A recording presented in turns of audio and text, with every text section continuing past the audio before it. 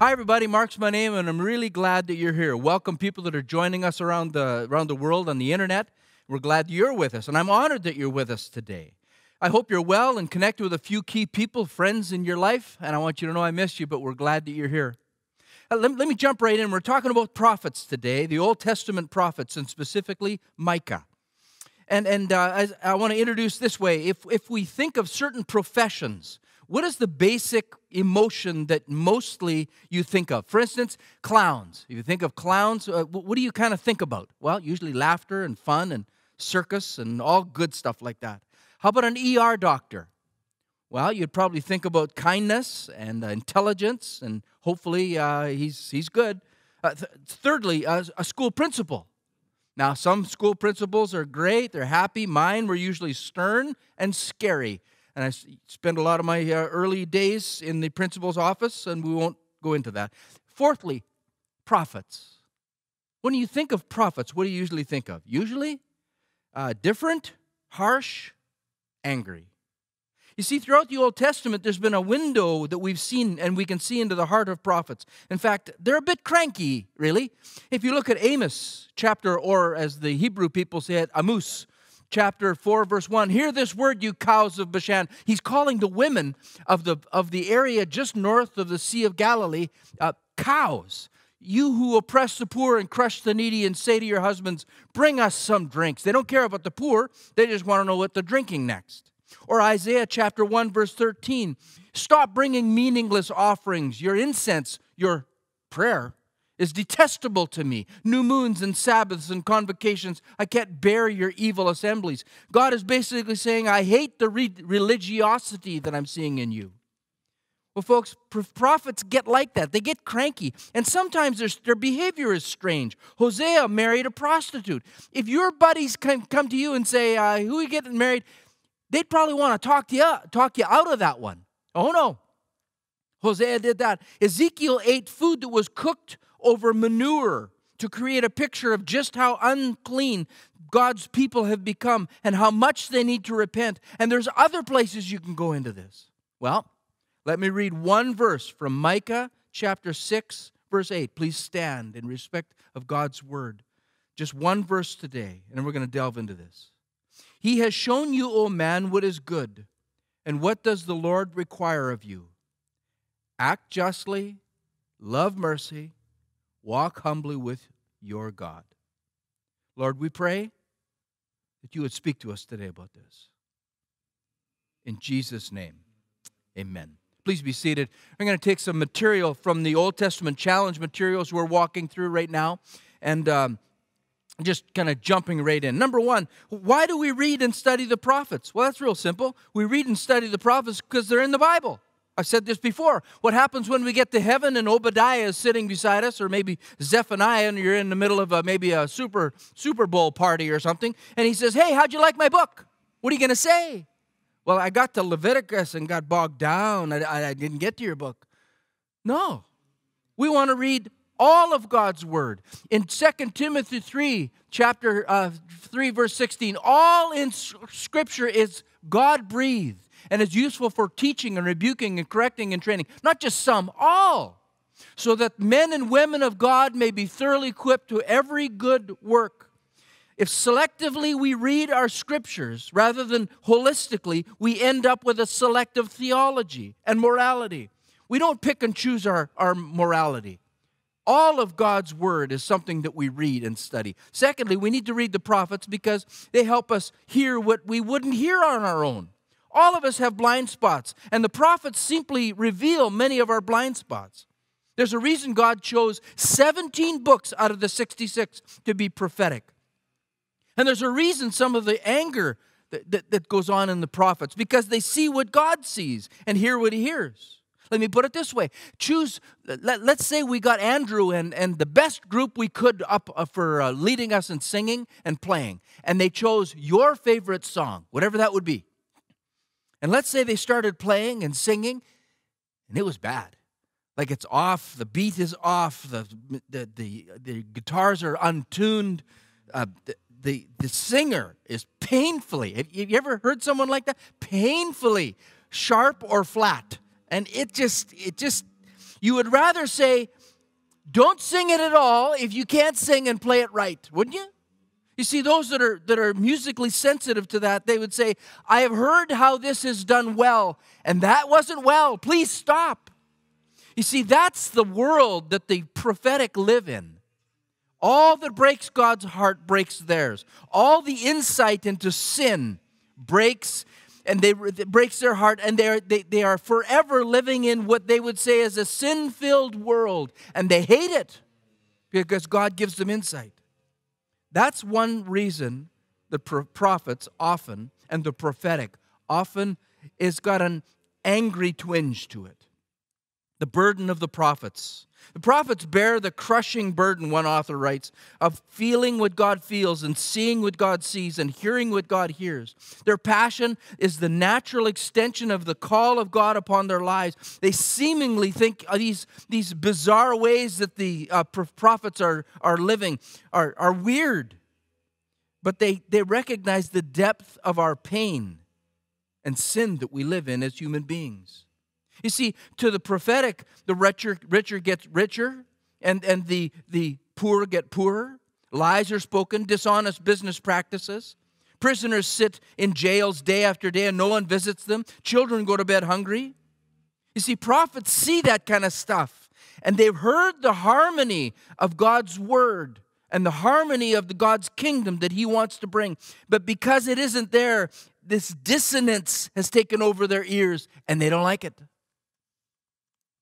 Thirdly, we read the prophets because we need their message to pierce our hearts. And most of the time, people ignore prophets. We don't like to hear that we got things wrong in our lives. And most people avoid prophets in our church and in our world. Some of the events that the prophets deal with, the everyday occurrences of our world, they're things that once the prophets condemned in God's name, and now they seem normal because you and I have gotten comfortable and complacent. We hardly even notice that sin is around us. Prophetic people do. Let me give you an illustration. You ever driven past a hog farm? Tell you, that animal can make stink like none others.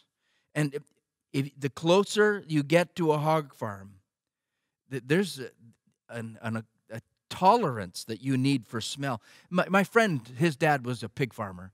And he asked me to come and help him do some stuff.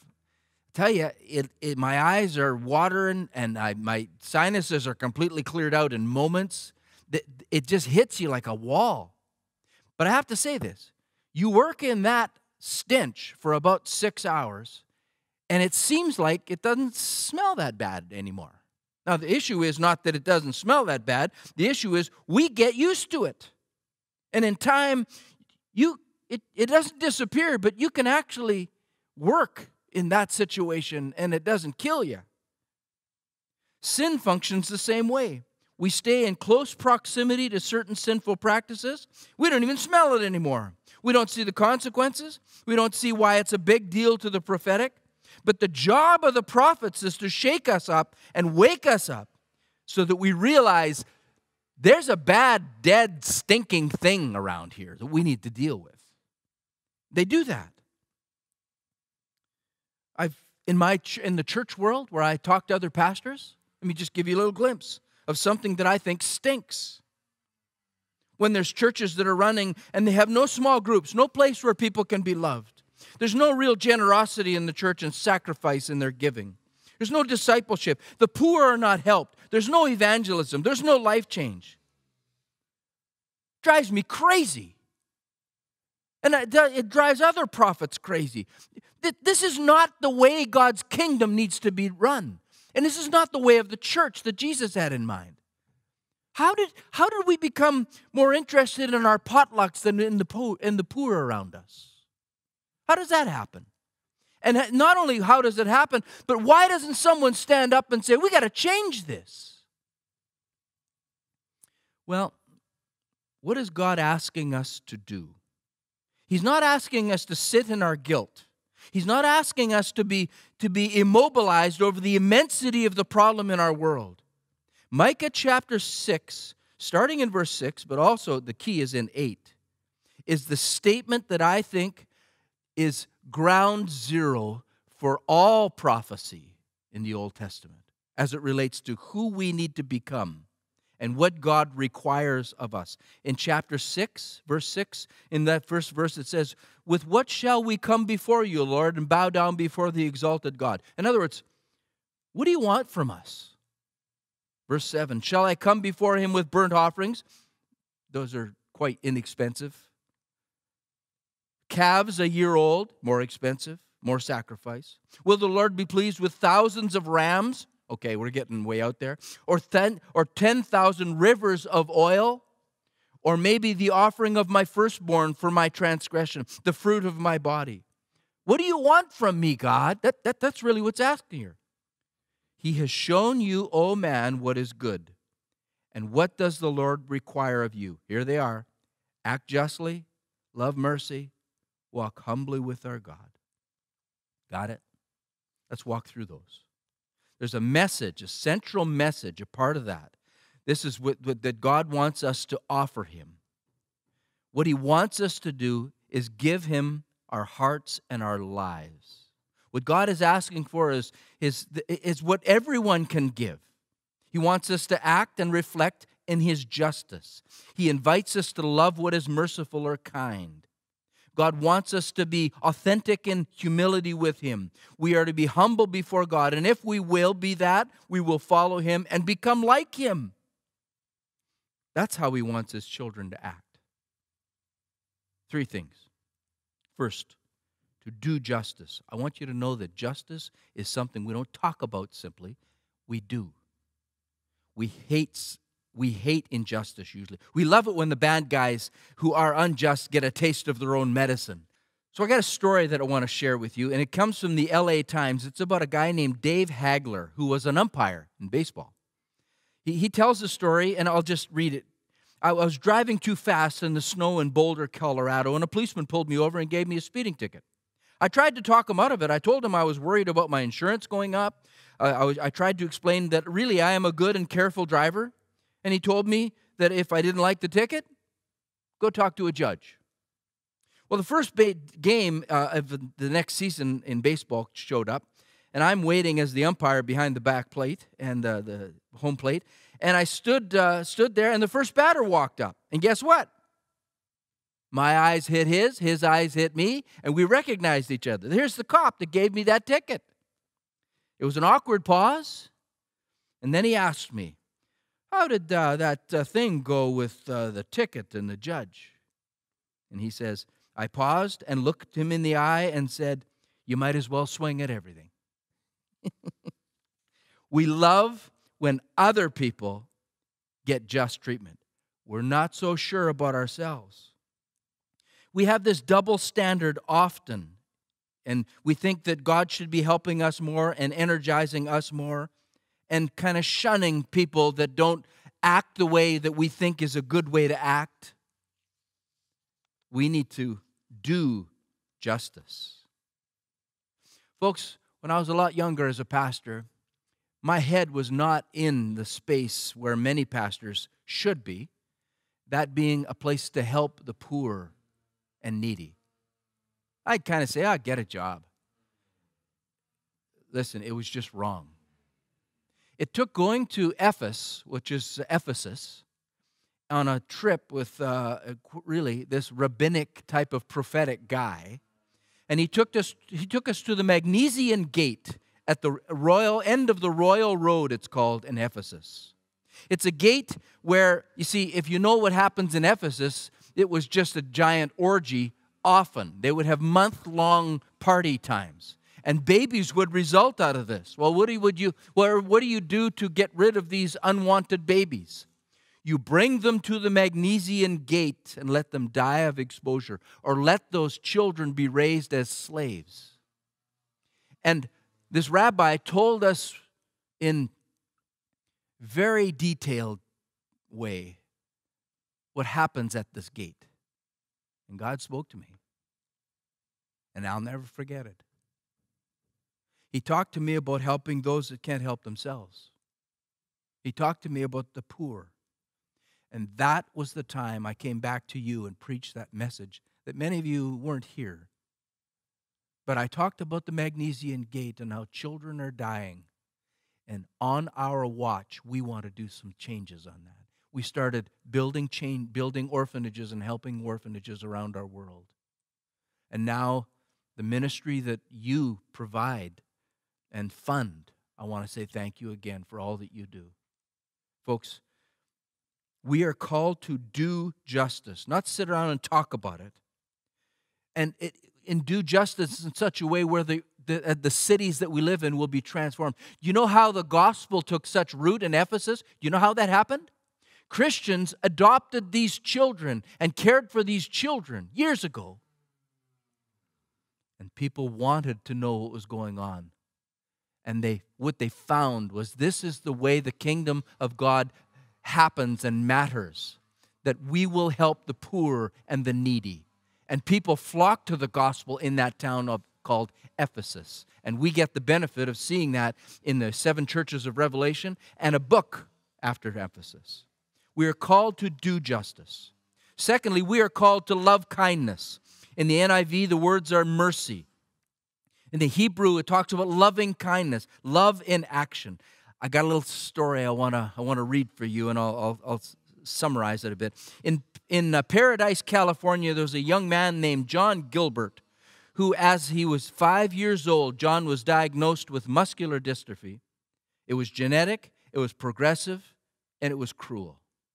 And he started losing and destroying every part of his muscle in his body in about 10 years. And it took about 10 years later, after he was diagnosed, that he died. Each year, John lost something. First, as a little boy, he lost his ability to run. Then he lost his ability to walk. He lost his ability for his hands, and it just went on and on. To honor John, they made him, in one year, the ambassador for muscular dystrophy in all of California. And he was at a fundraiser, an auction. Those auctions that they come and people pay way too much for food, and because basically they're just helping this cause. And they buy things, and anyhow, that whole auction thing was going on. And John had his eye on one thing, and that was a basketball that was signed by all the Sacramento Kings. John he got a little carried away. In fact, when the baseball finally came up to buy, he even put his hand up a little bit and said, "I'd love to have that." He had no money. People started bidding on this, and it went higher and higher and higher until one man offered an amount that shocked the whole room. Everybody stopped. No one else could match that. And so it was declared sold. So this man came up to the front and collected his basketball, this prize, but he did something very different after that. Instead of keeping it, taking it back to his seat, he took it over to where John was sitting, and he put that basketball in John's hands. Kindness. I want to ask you, buy any basketballs lately? You see, folks, when you and I are kind, we exemplify and mirror the very presence and person of Jesus, who is kind. And we need to be that. And often we get busy, we get in a hurry, and we forget kindness. Maybe some of you in kindness need to do ministry in a nursery. Maybe in our church, great. It could be there, or other places. Maybe you want to serve at a soup kitchen. That'd be kind. Maybe you want to help some young people and be a youth worker for people. Maybe you want to give blood. Whatever you'd like to do, whatever God wants you to be doing, do it in kindness, and it will reflect the very person of Jesus. Thirdly, it says, walk humbly with your God. Some people with a prophetic giftedness need to hear this. In fact, I needed to hear this week, because Diane came home and she said, "I'm just ticked right off." I said, "Well, what's going on?"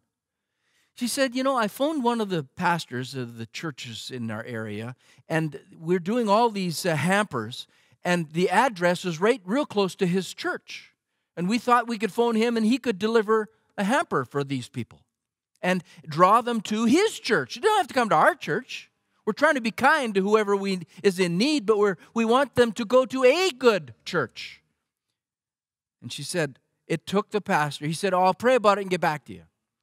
Took him 4 weeks of prayer, apparently, to figure out that he could give out some hampers for us of people close to his church. But he didn't want to pay for them. He wanted our church to pay for them, and he would just go give them out.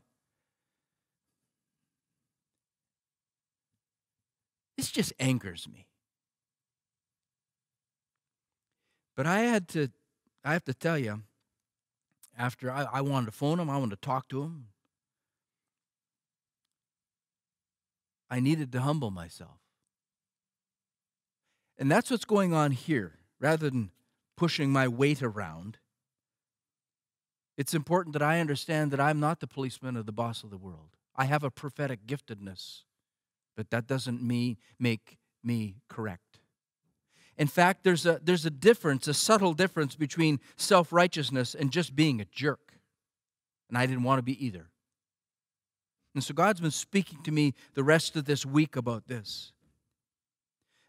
Prophets themselves need to realize that we have sin in our life, and we need to realize that we need repentance.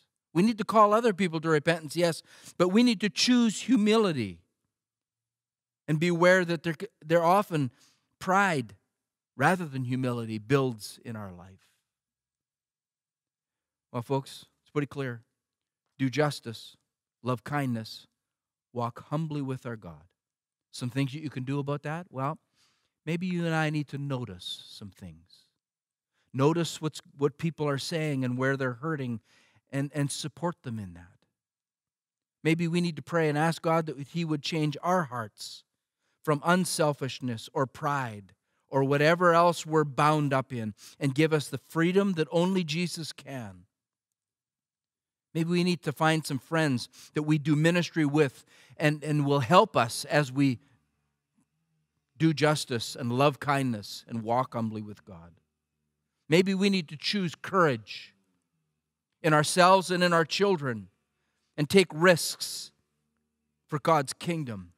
Maybe we need to be more generous than we are. Rather than spending money on trinkets and stuff like that, save that and give it to those who are hungry and needy here and around the world. I don't know.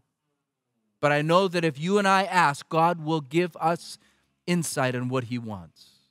Amen? Amen. Lord Jesus, help us today to understand what You want and empower us to be the men and women, the boys and girls You want us to be. In Jesus' name, amen. Lord bless you, folks.